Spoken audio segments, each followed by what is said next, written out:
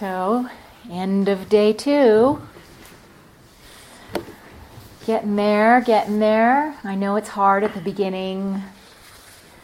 Trust us, especially you new people, that it does get easier as the momentum builds. Yeah.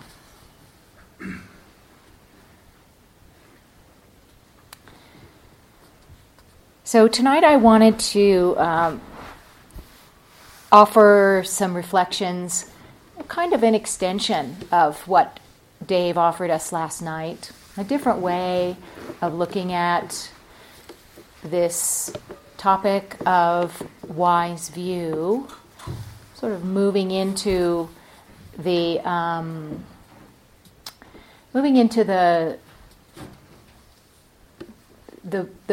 various aspects of practicing with and investigating our experience using our mindfulness practice. As Dave discussed last night, this path of practice, it both depends on and it results in very big, sometimes, shifts in perspectives. Shifts in perspectives that we call view, or shifting from unwise view to wise view, wrong view to right view. It's basically how we're viewing and relating to experience. This is what we are bringing into our conscious awareness, working with, and that is being revised through our practice of information gathering, direct information gathering, as I mentioned this morning. So it's this shift of perspective that is key, sort of central to the path. There are some very key shifts of perspective. And the Buddha, in his teachings, he used a lot of metaphors and similes, really imaginative metaphors and similes, to encourage the listener who he was teaching to see things from a different perspective. That is the function of a metaphor or a simile, a comparison, is to see something from a different angle than you might normally see it. Hi, way over there. You guys are way all in the corner. So, for example, he's looking to reframe experience and reinterpret experience for people through the lens of the Dharma, the Buddha Dharma that he taught. For example, he compared metta, the heart quality of metta that Dave was teaching about today, to the love of a mother for her child, her only child. And that is the quality of loving kindness that he encouraged us to rouse. So he was comparing this metta to something we could all relate to, how a mother loves her child unconditionally. He compared Dhamma, the Dhamma teachings, he called them the good medicine to cure the dis-ease of suffering. To cure the problem of suffering, we have the medicine of the Dhamma. He often referred to the Dhamma as medicine for the illness of suffering. Dave mentioned one last night that's one of my faves, which is the translation, the literal use of the word dukkha, which is how the word the Buddha coined to describe all kinds of dissatisfaction, difficulty, and suffering. Dukkha, D-U-K-K-H-A, dukkha. And that word in Pali, it was never used to describe that. It was used in his time to describe something being off kilter, like, as Dave mentioned last night, a wheel of a wagon being off axis. And so if your wagon wheel is off axis, you're in for a bumpy ride in life, as he said. So, or dislocation of a shoulder or a joint or something. That's what dukkha described. And the Buddha took that word and used it to describe our suffering and difficulty in life. And I love that he used that metaphor because it implies within it that this can be fixed. Similar to the medicine thing, this situation, this problem of dukkha, of suffering, of dissatisfaction, can be fixed. And it can be fixed by viewing things correctly, completely. He compared the wise effort that we apply in our spiritual practice to tuning the strings of a lute. Not too tight, not too loose. Just right. So that the music plays well and harmoniously. Right? So he's got all kinds of these wonderful comparisons that really bring the picture to life in your mind and heart about what he's talking to, about what he's pointing to, comparing with things from our direct experience. And I think that if the Buddha lived today, he would jump right on this metaphor that I'm going to use, and I'm going to kind of pound into the ground tonight in this talk, which is the simile of the movie. The simile of the movie, this is another way, I sometimes call this the simile of the movie, or letting go of the drama of self. Or, this is a talk on clinging, letting go, investigation. And I think that if the Buddha lived today, he would take this experience that we all have of going to the movies, and he would use it as a point of comparison for some of his teachings. I bet he would. Anyway, I'm going to do that tonight.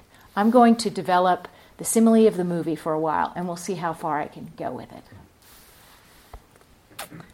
In the beginning classes I teach, I use this comparison to really give people the sort of sense memory or recognition of what I mean when I'm talking about mindfulness, being aware of what's happening when it's happening. And distinguishing that from how we are used to living our lives, which is fairly unaware of what's happening when it's happening, fairly caught up in whatever it is that our minds are doing, whatever stories they're telling, or opinions they're opinionating, or futures they're imagining, or whatever, right? We're usually caught up in all that, the plans, the past, the future. So I compare it to how it is when we go to a movie theater and we see a movie, and we're sitting in the movies, and we basically get caught up in the story on screen. We love that. We love to go to a movie and just get swept up in it, right? And we forget totally that we're in a movie theater.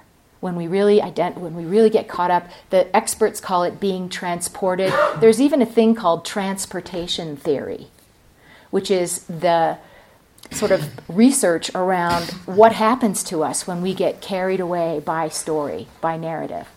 What happens to our brains. And it turns out that when we do get carried away in stories, we are more susceptible to whatever is happening up there, whatever information is being provided in the story, and especially we're very susceptible to the emotions that the story is generating, that the characters in the story, we feel with the characters in the story, and so on. When we're caught up in a story, we're swept up, we are sort of at its mercy, and it kind of manipulates us, And that's why we like going to movies. But let's say we're at a movie theater, and we're caught up in the movie, and then it's a comedy, let's say, and there's like a big laugh in the audience. We might just suddenly wake up and go, oh, I'm in a movie theater. I'm watching a movie. A minute ago, I was really just swept up in it. And now, oh yeah, there's all these people around. I'm in a movie. And look, oh my God, I just ate that whole thing of popcorn without noticing. Wow. We become aware again. We make that shift to being aware of what's happening when it's happening, what's going on. And people get that. They're like, oh yeah, I get it. I'm caught up in the movies of my mind, the mental movies and stories, and they're really high stakes. I mean, if we think we get caught up in and engaged in the stories of the hero, up on screen? What if we're the main character? What if it's our lives that are playing out on the screen? That's going to be really compelling, right? So that's kind of how I view, one of the ways we can view our minds is like, we're not making these stories happen. How many movies have you seen unspooling in your experience so far at this retreat? Dozens and dozens, right? Some of them are old, familiar classics that you have seen many times. Sometimes your mind is like a revival house, showing those old chestnuts again and again. And sometimes, I told you I was going to milk it. And sometimes they're like fresh, they're brand new. They're sort of a new way of configuring old stuff. Do you know, like the movie, the movie told today uses the same classic storytelling techniques as every sort of commercial movie ever done, but it does it slightly uniquely. It puts the pieces together in a slightly unique way, and so it's sort of fresh, So you might have had a few fresh ones.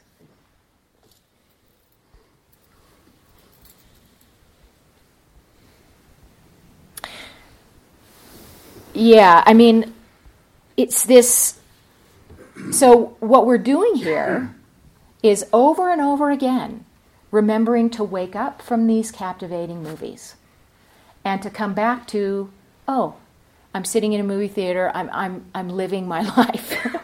I'm walking right now. I'm eating right now. I'm sitting on a cushion right now. I'm listening to Cheryl's talk about the movie, simile of the movie right now. We just keep waking up to what's actually happening over and over again. And this is how we get to know what it means to be mindful, and then the benefits and the power of mindfulness. Because in this practice, it's like we're discovering and learning as we go why we would ever want to give up the enchantment of the movies. They're super compelling. We have the habit of being lost in them. It's not our fault. It's just sort of how we are conditioned. We never really knew before we came to this practice that there's another way of working with our minds and these movies. But we are also getting something out of it, being caught up in them. And so we're starting to see some of that. It's like we're starting to recognize the movie as a movie, the mental stuff as the stories we tell ourselves. From this perspective, we can start to see whether or not they are true or complete or helpful or harmful, whether they're worth believing in. The Buddha called this shift, what happens when we are lost in and captivated by the movies, enchantment. Enchantment. We are lost in, enchanted by, captivated by. These are all different words for what he called clinging, upadana, clinging identification. We're really identified with the characters up on screen, with the mental characters in our minds, me, myself, I, my family, the people I love, my stuff. We identify with those thoughts, temporary. The Buddha compared thoughts and mental ideas like foam in a river. It's just they're so effervescent and temporary, and yet we reify them.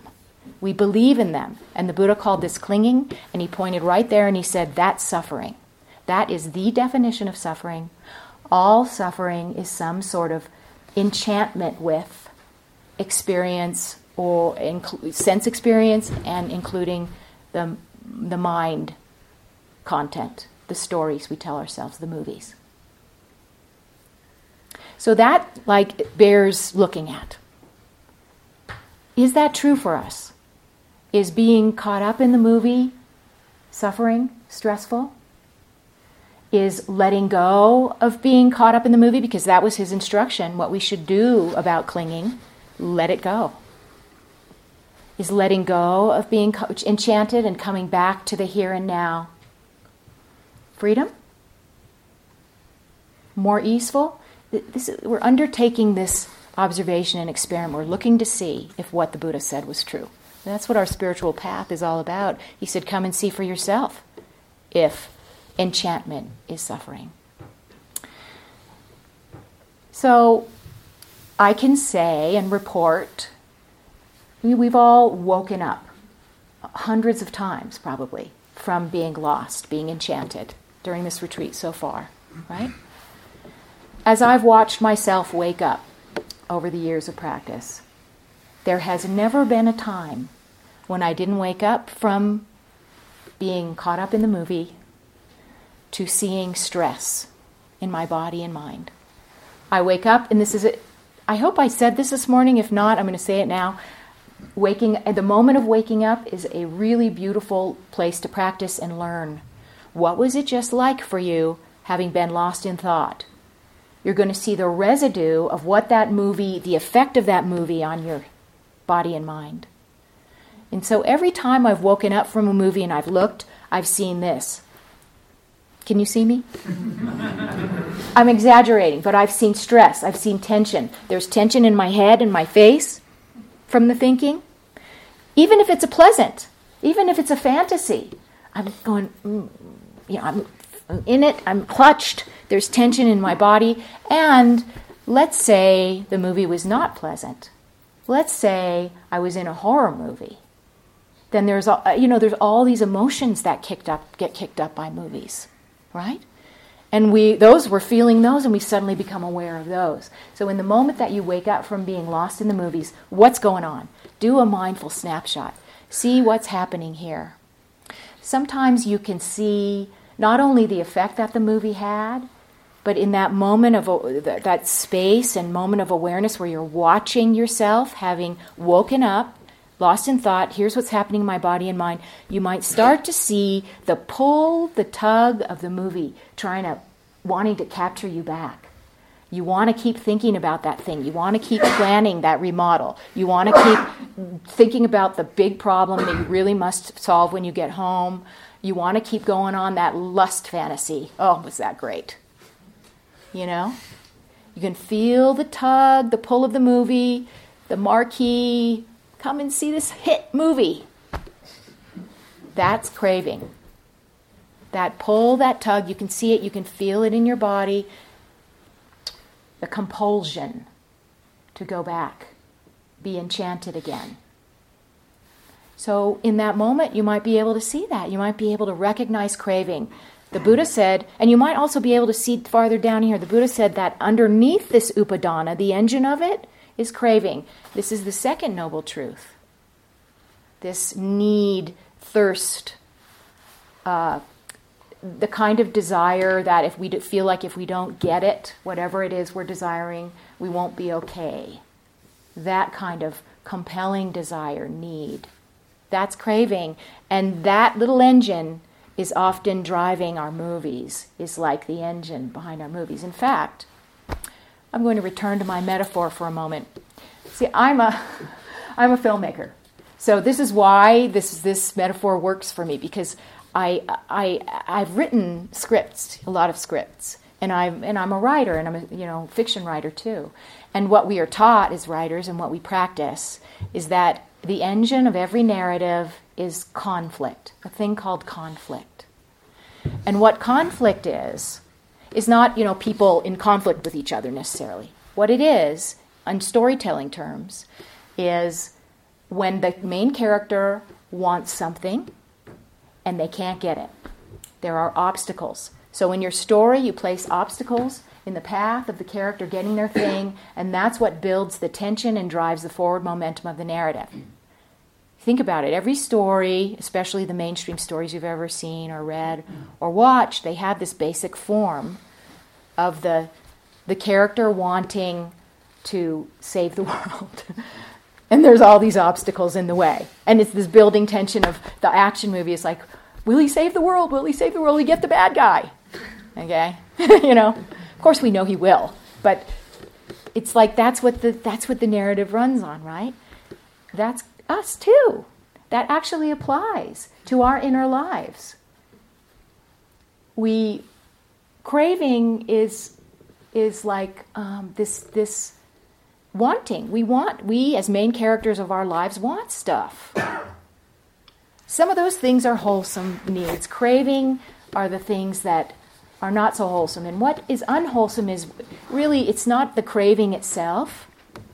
It's when we are lost in the strategies, the plans, the schemes, forgetting that thing. When we are obsessing and we can't stop thinking about the movie of getting that thing that we want.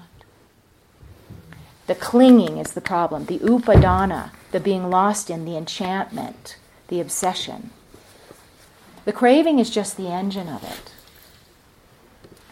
And so as we become aware, when we wake up from the movie, we can become aware of the craving, the engine of need or want underneath it, and we can sink down as we pull our attention back from the object that we're desiring, that is, from being lost in the movie, where we're getting it or trying to get it or getting away from it, because craving is also, it's wanting things and it's not wanting things.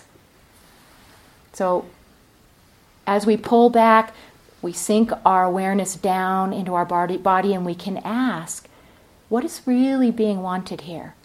What is really being wanted? When I wake up from the object of the fantasy or the plan or the memory, the movie, and I pull my attention in here and I say, what's going on here? What can I see? We might get a glimpse, and I'm pointing to my body because this is where I look, of our deeper needs, our usually authentic human needs down in here. And when we see that, what's really being wanted, we can try to meet that need wholesomely. I'm going to give a couple of examples.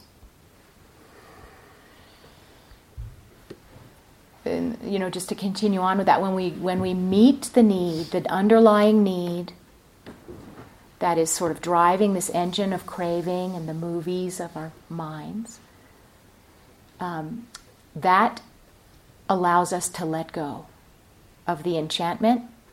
The Buddha called letting go of enchantment disenchantment.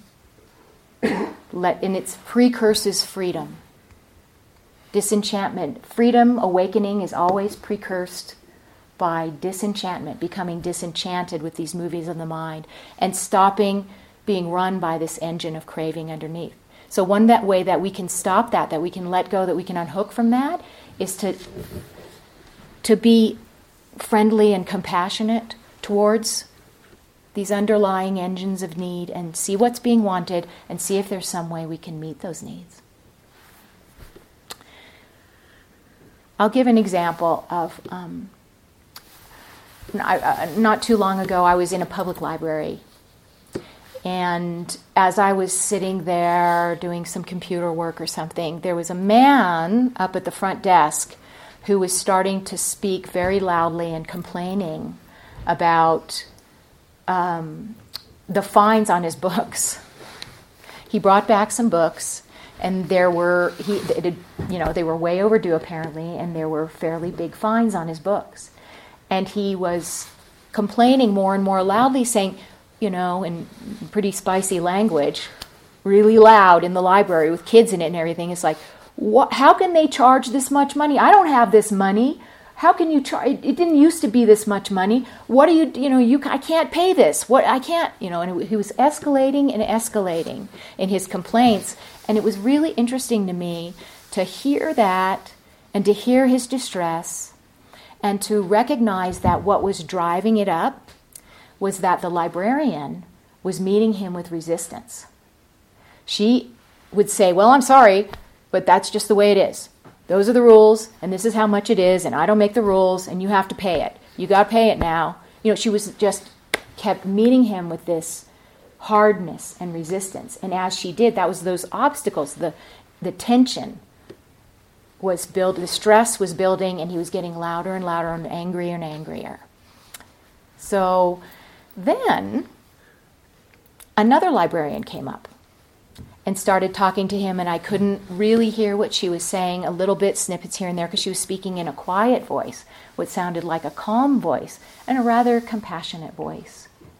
And she was clearly being understanding to him and saying, I heard her say something like, tell me what's happening.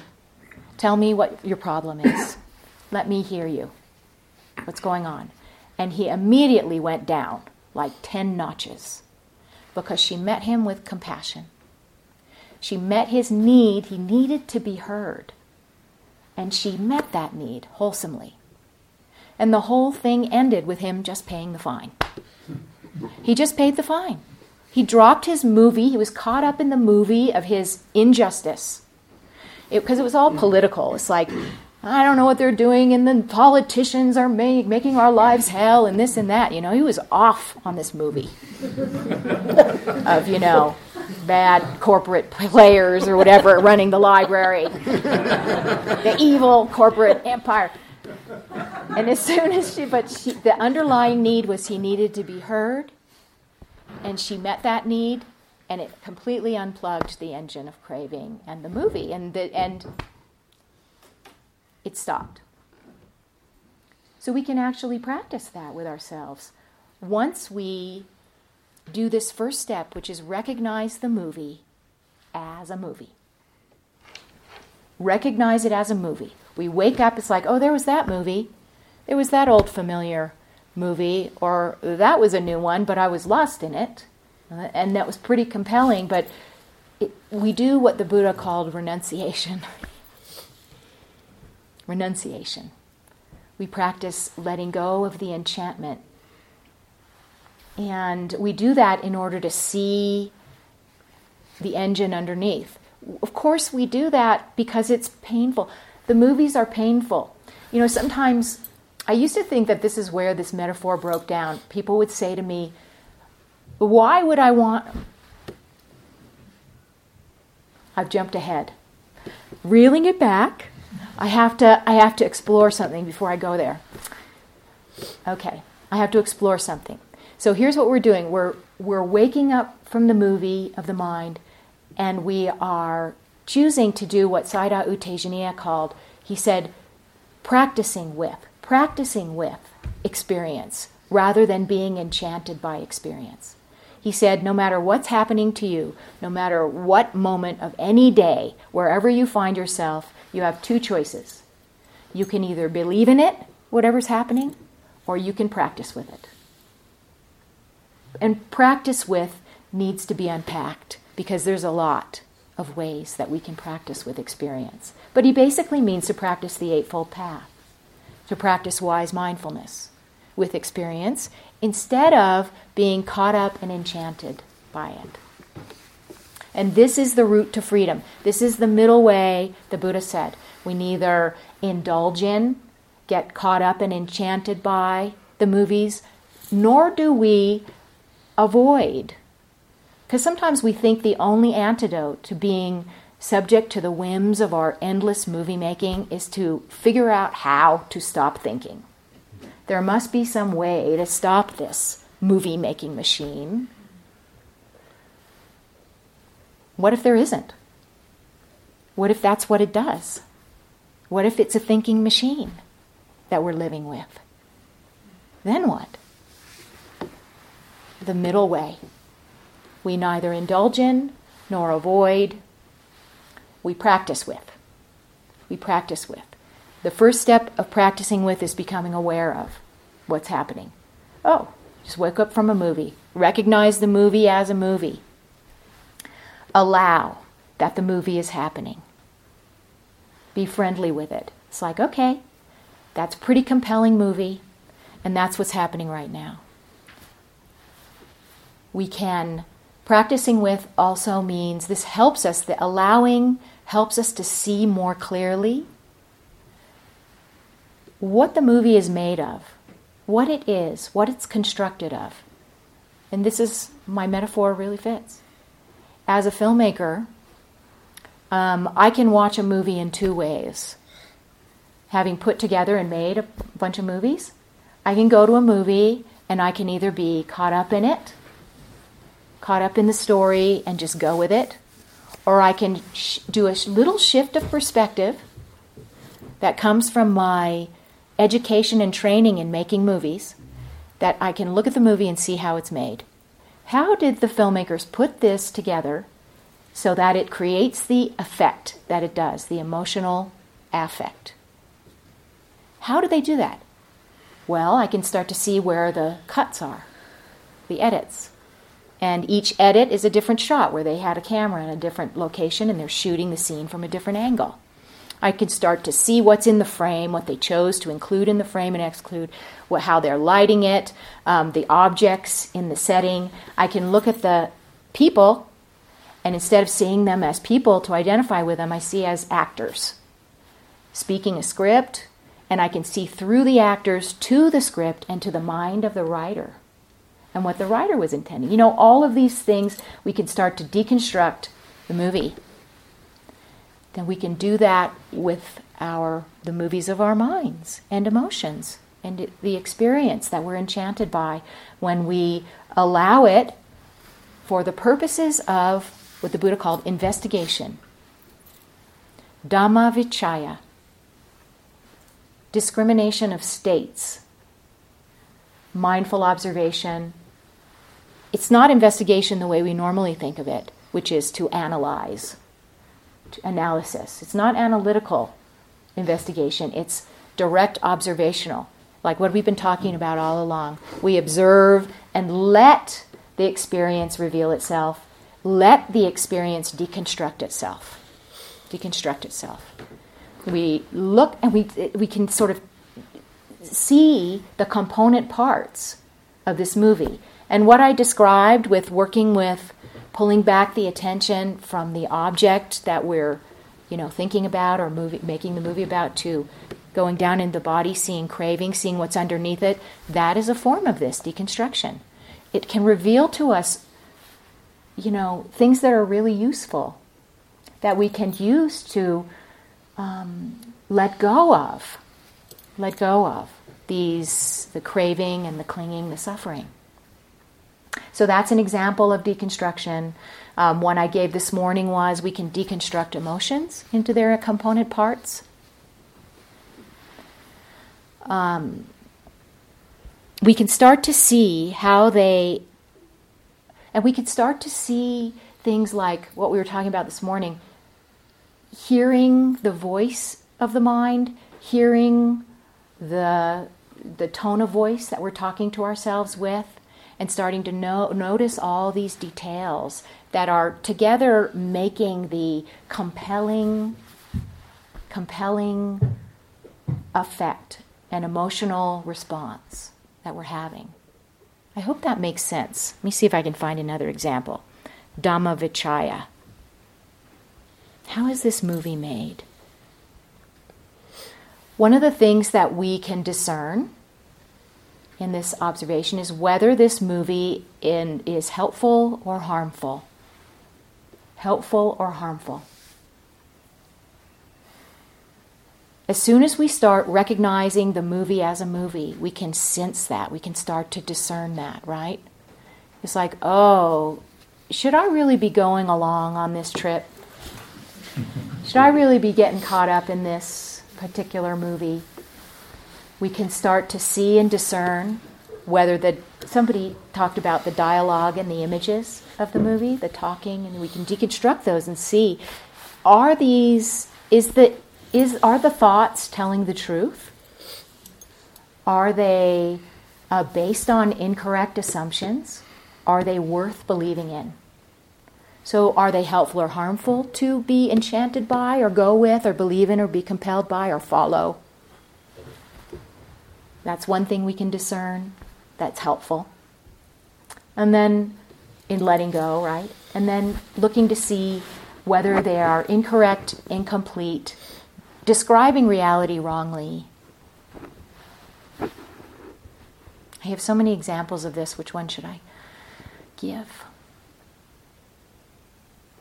some of the stories are really old, the movies.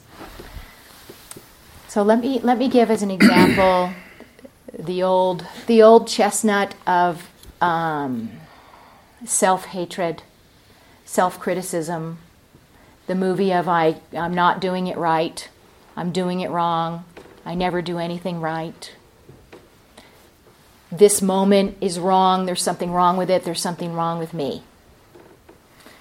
I, in my early days of practice, found myself in that self-judgment, self-critical judgment mode a lot, that movie, and it was very, very painful.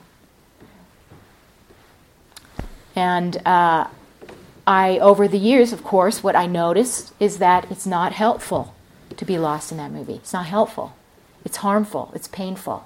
And yet, it still kept playing because it's old and it's got a deep rut in the mind. And so it just keeps coming around, right? So I'm practicing with it as best I can, noticing its qualities, noticing that it's painful, noticing the emotions, doing my best to let it go or whatever comes back again and again. One day, one retreat, I actually turned toward, recognized that I'm talking to myself in this critical voice. And I listened to it without judgment, openly, with curiosity. It's like, oh, there's that. What is this? Let me hear it. Let me hear how it's talking to me. And clear as a bell, it was my mother's voice. It was her voice. Now, this may sound stupid and trite, but when you see something like that, it's something that you may have talked about in therapy with your therapist. Yeah, I know it's my mother's voice, but it's something about when that is revealed to you in the space of concentrated awareness. It's like this undeniable experiential aha moment. Oh, and all of this cascading insight comes from a detail like that. It's like, oh gosh, wisdom steps up and says, you don't need this. At that time, my mom was in the last phases of dementia, leading to her, she was dying. And I was caring for her. And we had a completely different relationship, and yet I was still berating myself with her voice from my childhood. It just became so clear that it was unnecessary, inapplicable, painful, unnecessary. Did I say that one already? It was causing harm, and it was not even helping in any way. And there was something about seeing that in this space of awareness that the insight unhooked. I think I mentioned that this morning, that within each insight of clear seeing, the unhooking, the letting go is right there.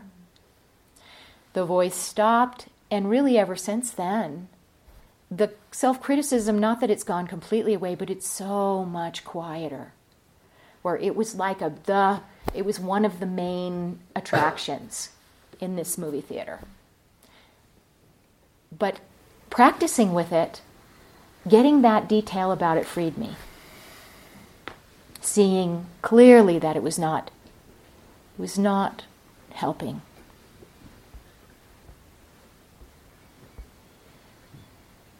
So we can notice as we're practicing with the movie and waking up from the movie, we can notice the effect of believing in it, the outcomes of acting from that place. And as we are learning to let go, we can also feel the relief and the ease of presence, of what Rodney Smith, one of my teachers, he called, we were moving in this practice from thinking to presence. And I amend that by saying we're moving from enchantment in thinking, clinging to thinking, to presence. Presence means that we are present time aware of what's happening with equanimous mind, with metta in the heart. And as we see the trap and the danger and the difficulties that are kicked up by being caught up in the movies, we will just, and through our practice of diligently letting go, we find ourselves dropped in to these states of relative peace, relative ease, relative freedom that we can call presence. And experientially, the comparison is like, where would I rather be? Where would I rather be? We sort of develop the taste for and the wholesome desire for more moments of presence, and when we're present, also the qualities of heart come through effortlessly until we get to experience that. We get to experience metta, love. I think I may have already mentioned that my very first retreat, 9-day retreat, that like some of you are on, your very first retreat, at the beginning I was completely tortured and suffering because I was caught up in the movies, such as the movie of self-hatred, the movie of self-judgment, that was also applied to everyone I saw. And it was so painful to be aware of the movie and its effect on me. But through the diligent, easeful application of mindfulness that my teachers helped me through just day after day, by the end, I couldn't have been in a more different place. I was just filled with love for everyone and everything, the same people that I hated or judged on day one. What's up with that? What is up with that? That is just what happens when we keep disenchanting, keep letting go of the enchantment of our beliefs, our views, our opinions, and these old movies that we're running. The heart comes into that space. That's always been waiting, because we're not lost in the illusion of the flickering thoughts.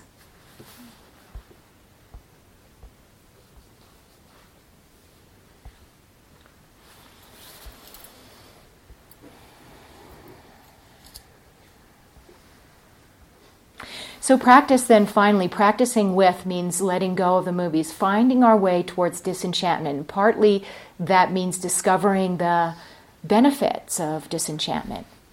Why, and this is where I'm circling back around to where I said, hold on, hold that thought, let me pause. Circling back around to why would I want to be disenchanted from these movies, some of which are quite entertaining. When I use the simile of the movie, people often ask me that. It's like, but why would I want to shift from being caught up in the story, which is really fun, to being aware of how the story is constructed? Why would I want to do that? Why would I want to practice with the movies? And I used to think that this was where the metaphor broke down, but it's not really. It's pointing to what the Buddha called the gratification, the danger, and the escape. He admitted that there was gratification in being caught up in these mental worlds. He admitted to it. It's like there's a reason why we go there. It's these movies, especially the old ones, they have served some need. They may be helping us to avoid, being with a difficult present or whatever. They may be entertainment or stimulation for us, getting us out of an experience of boredom. They may be, the engine underneath may be something like the craving, what the Buddha called the craving of existence or becoming. We are imagining our future selves. We're imagining our future lives where we want to be, not here. In the future, I'll have everything I want. And then we get caught up in the movie of creating or fantasizing about that imaginary future. And so there is gratification in that to a certain degree. There is some pleasure to be had, and certainly until we know that there's another way, we don't know how else to deal with our pain other than to escape into the movies of our mind sometimes. We don't know another way. But the Buddha said that there's a danger in this. The more that we follow, that we run there, that we get lost, that we get enchanted, the more we are reinforcing those patterns of indulgence, and the harder it is to wake up from them. They're also dangerous because they actually don't ever provide, as Dave mentioned, I think, last night, they don't really ever satisfy.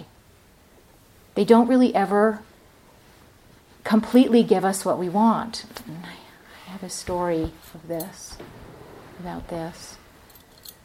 But there's a danger there, and but he also said there's an escape from this. And so I'm going to explore that with this last story I'm going to tell about another one of my big movies, which is the habit of fantasy, of future fantasy. You know, how many folks here are future thinker planners? Have you been waking up from the future planning quite a lot here? Yeah, so that's me too. Love to think about the future, sometimes concretely, sometimes ridiculously, like I'm packing my toothbrush for the vacation I probably will never take, kind of fantasy for planning. And then fantasy of like imagining myself in these idealized futures, imaginary futures. It's a little bit embarrassing to admit to this, but at every retreat, I mean, it was a strategy of me that I had ever since childhood to escape into fantasy, which is why I became a writer, of course. This is how I escaped my difficult family life. I'd go off and do that, and that habit carried with me into starting to meditate and practice and be at retreats where I would be lost in fantasy for big chunks of sits, if not whole sits. There would always be at least one full hour or more that I would be lost in the fantasy. I would be writing my Academy Award acceptance speech, and I would be fantasizing getting the Academy Award, and I would just be in it because I was a filmmaker. This is what I fantasized for my future, right? And there was something really compelling about that future fantasy, that future self that had everything that I imagined would make her happy, you know, the adoration of the world. I'd like to think. And I would write and rewrite this damn speech for a movie I hadn't even made, right? But there was this amazing movie that I'd made. I hope you guys can identify with this silly kind of, otherwise I feel really embarrassed that I'm the only one concocting these kinds of movies. Okay, but so it was like, after I would feel so guilty and bad about it, like I'm not being mindful. And I would feel kind of dirty about it, like not only the context within which I'm doing it and that I'm indulging in this thing I'm not supposed to be doing, but also that it was just so silly and so self-aggrandizing and so ridiculous, you know. But I still kept doing it, and I was getting some kind of gratification. So it's like part of the practicing with is we need to see what we're getting out of this habit, this old movie running over and over. We need to see, what is the gratification? Why am I doing this? Why am I wanting to be enchanted in this way? Let me look and see. And in order to do that, sometimes we have to let it run. We just have to let it run.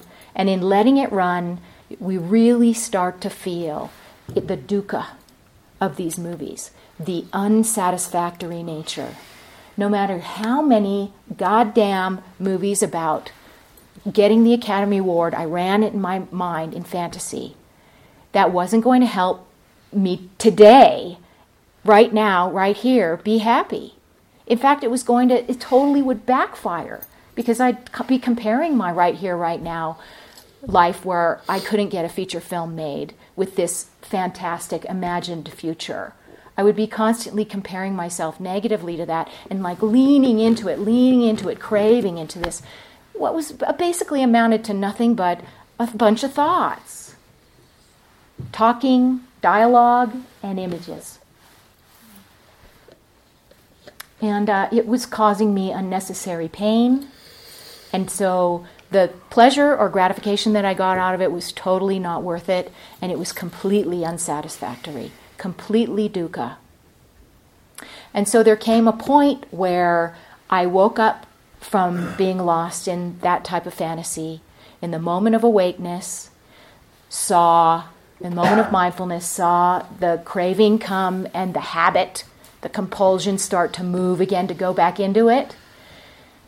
And having been with and felt the dissatisfaction and the ickiness of that fantasy many, many times, something happened. And I was able to observe wisdom, or call it compassion if you will, come up and stop it. Say no. Let go. It just let go. It got disenchanted. I got disenchanted by that habit and that storytelling. I became disenchanted, and it was no longer compelling. The mind let go.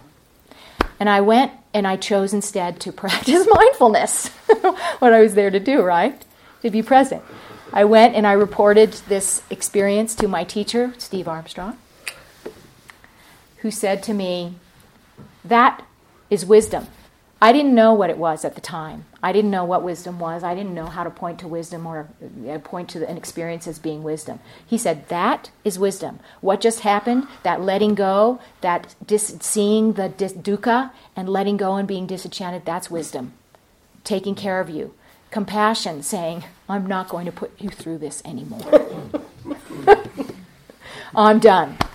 And you know, what's really interesting is like, it doesn't mean that we're never going to have fantasies again, but up until that point, it had really been a major theme of my mental life. I'd go on a long drive, I'd be lost in fantasy. I'd sit retreat, I'd be lost in fantasy. After that, no more fantasy. It just doesn't happen anymore. And I did not do that. I did not let go of that. I did not decide to stop that pattern. The middle way, a wise mindfulness with concentration. Let go. Compassion, let go. Of feeling the pain of it, seeing the dissatisfaction of it, and realizing it was not going to give me what I truly wanted, what was really being wanted and needed, which for me is, on the spiritual path, freedom, awakening, feeling at home in the world. It's another way of me to describe awakening, feeling like I belong here. The more time I spent imagining some future where I belonged, the less I was doing the thing that was going to help me belong, which was to let go of the enchantment of the movies and come back to reality, here and now. And like Dave said earlier today, realizing it's okay. And in fact, there's a lot of beauty in the here and now. And to feel this, it starts to awaken the heart and the feeling of joy and appreciation for all of this life expressing, and we start to touch into those beautiful states of mind and heart, and that is answering my need. That the movie was not. It was a backfiring strategy. Finally, we see that. That's what this path offers us.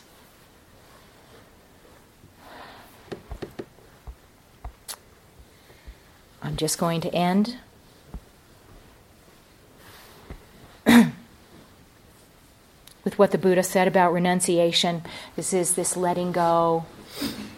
Renunciation, disenchantment is because of the joy of what we find when we let go, what we find when we stop being caught up in the movies.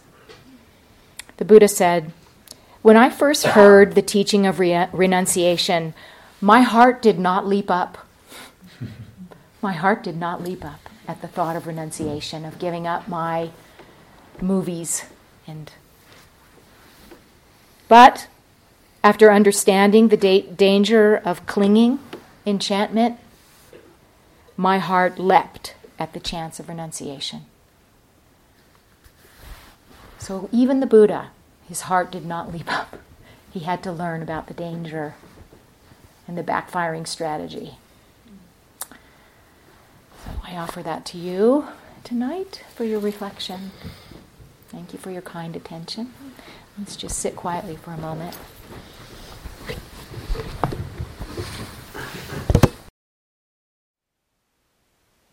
Thank you for listening. To learn how you can support the teachers and Dharma Seed, please visit dharmaseed.org/donate.